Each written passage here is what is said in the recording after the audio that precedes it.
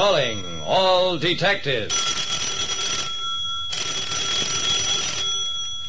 A woman who was tried for murder and acquitted faces a second murder charge.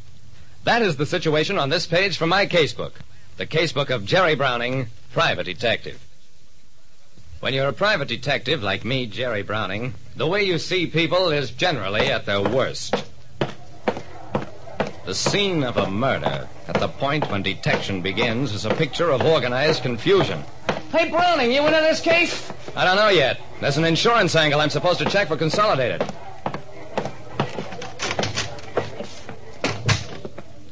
Harvey Trustin had been shot while working at his office in the Granite Trust building. The scene was typical. Homicide squad men all over the place. And over in one corner of the office were the usual terrified people involved in the crime. A cleaning woman who'd found the body, Trustin's partner, Willis Canby, and the dead man's secretary, Irene Lawrence. She was a strikingly beautiful woman. Lieutenant Dawson spotted me as I came in. Hello, Jerry. We've got this one under pretty good control. That's fine, Dawson. What happened? Trustin was working late in preparation for vacation. Cleaning woman says she saw a man lurking upstairs in one of the corridors. Ran down here when she spotted him. A couple of minutes later, there was this shot. Guy must have come in here, tried to hold up Trustin, and killed him when he put up a fight. I kept looking at the secretary.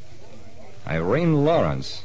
That strangely serene face was stirring a memory somewhere deep in my mind. And then it came to me. Dawson, Trustin's secretary, her name used to be Mrs. Irene Elliston. 5 years ago, she was tried for the murder of her husband and acquitted. Dawson's face clouded over. He turned to one of his men. O'Brien, put Miss Lawrence under arrest. What started as an investigation of a sneak thief killing took an abrupt turn when it developed that the dead man's secretary had once stood trial for the murder of her husband. At police headquarters, Dawson questioned Willis Canby, the murdered man's partner. How long did Irene Lawrence work for your partner? About 2 years. Did they ever see each other outside the office? Why, yes. As a matter of fact, Harvey told me he was planning to marry her. He probably found out about her past, changed his mind, so she killed him. That was as much of it as I could take. I remembered the Elliston murder case well. He'd been a painter, married Irene Lawrence, a girl he'd met in a small town. He became violently jealous of his beautiful wife, made life so miserable for her that she tried to run away, go back home. He followed her, caught her at a bus terminal. He brandished a gun. She snatched at it, and that was that. In a subsequent trial, the jury acquitted her in 20 minutes. But just the same, it was in the record. Irene Lawrence had once been tried for murder. I went on back to Consolidated Insurance, made out a report on the case. Trustin and his partner Canby had a type of business insurance that's fairly common. $50,000 in policies on the lives of each in favor of the other. Some people will do a lot for that kind of money. John Cooley, head of Consolidated Investigations Department, didn't agree with me. The police have secured some damaging admissions from the Lawrence woman, Browning. She admits having been engaged to Trustin, admits that he found out about the other death and broke off the engagement the same day that he was killed. Mr. Cooley, does every woman whose engagement is broken shoot the guy because he changed his mind? Browning, I don't like your humor. Mr. Cooley, I don't like the whole case. What happened to that sneak thief the cleaning woman saw? Nobody's even trying to find him now. There was a long pause while Cooley rubbed his jaw. Then, all right, Browning.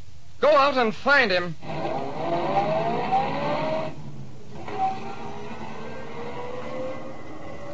I had a long and unsatisfactory talk with the cleaning woman. No doubt about it, she had seen somebody. A man who kept his back turned to her, fled down the emergency stairs as she approached. Well, that was possible. Though why a thief would run in panic from an elderly woman and then invade an office where a man was working and shoot him was something I couldn't figure out. Nobody else saw the thief. Nobody reported any thefts in the building for that night. Well, that was possible, too, though not very probable. At the offices of Canby and Trustin, I got hold of the personnel manager. I wonder if you'd do me a favor. Look up your records and see how Miss Lawrence originally got the job as Mr. Trustin's secretary. The old man blinked. It happens, I remember. Miss Lawrence originally came here to see Mr. Canby. I believe he'd met at some gathering. She worked for a short time in our foreign correspondence department and then became Mr. Truston's secretary. Thanks. Thanks a lot. So, Canby had introduced Irene Lawrence into the company. That was interesting. I drove across town to a firm of public accountants. I want a thorough investigation of Canby and Truston's financial standing. They do an import and export trade with South America.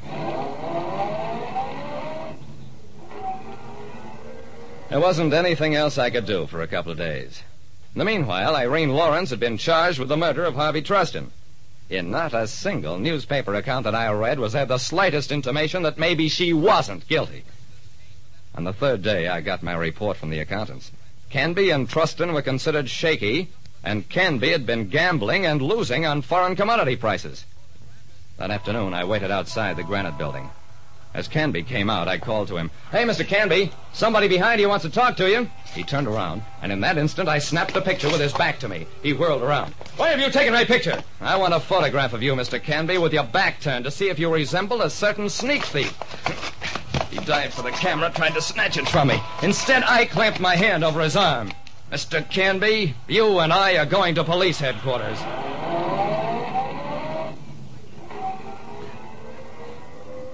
He blustered and raged, but by now I had enough scraps of evidence to hold him long enough for the picture to be developed and hesitantly identified by the cleaning woman.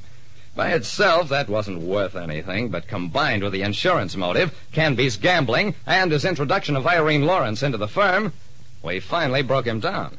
What came out was what I'd suspected, that he'd deliberately tried to find an attractive woman who'd once been accused of murder and whom he could frame for a second murder that he might otherwise himself be suspected of having committed. Having found her, he gave Irene a big build-up with his partner, and then at the right moment, broke the news of her past. Yeah, sure, Irene Lawrence was released, but I hate to think of how few people remember that she was completely innocent. Like I said, in my business, you meet people at their worst. And the worst people aren't always the ones who stand accused. Listen next time to Calling All Detectives, mystery drama, mystery quiz, and a chance for you to match wits with yours truly, Jerry Browning, Private Detective.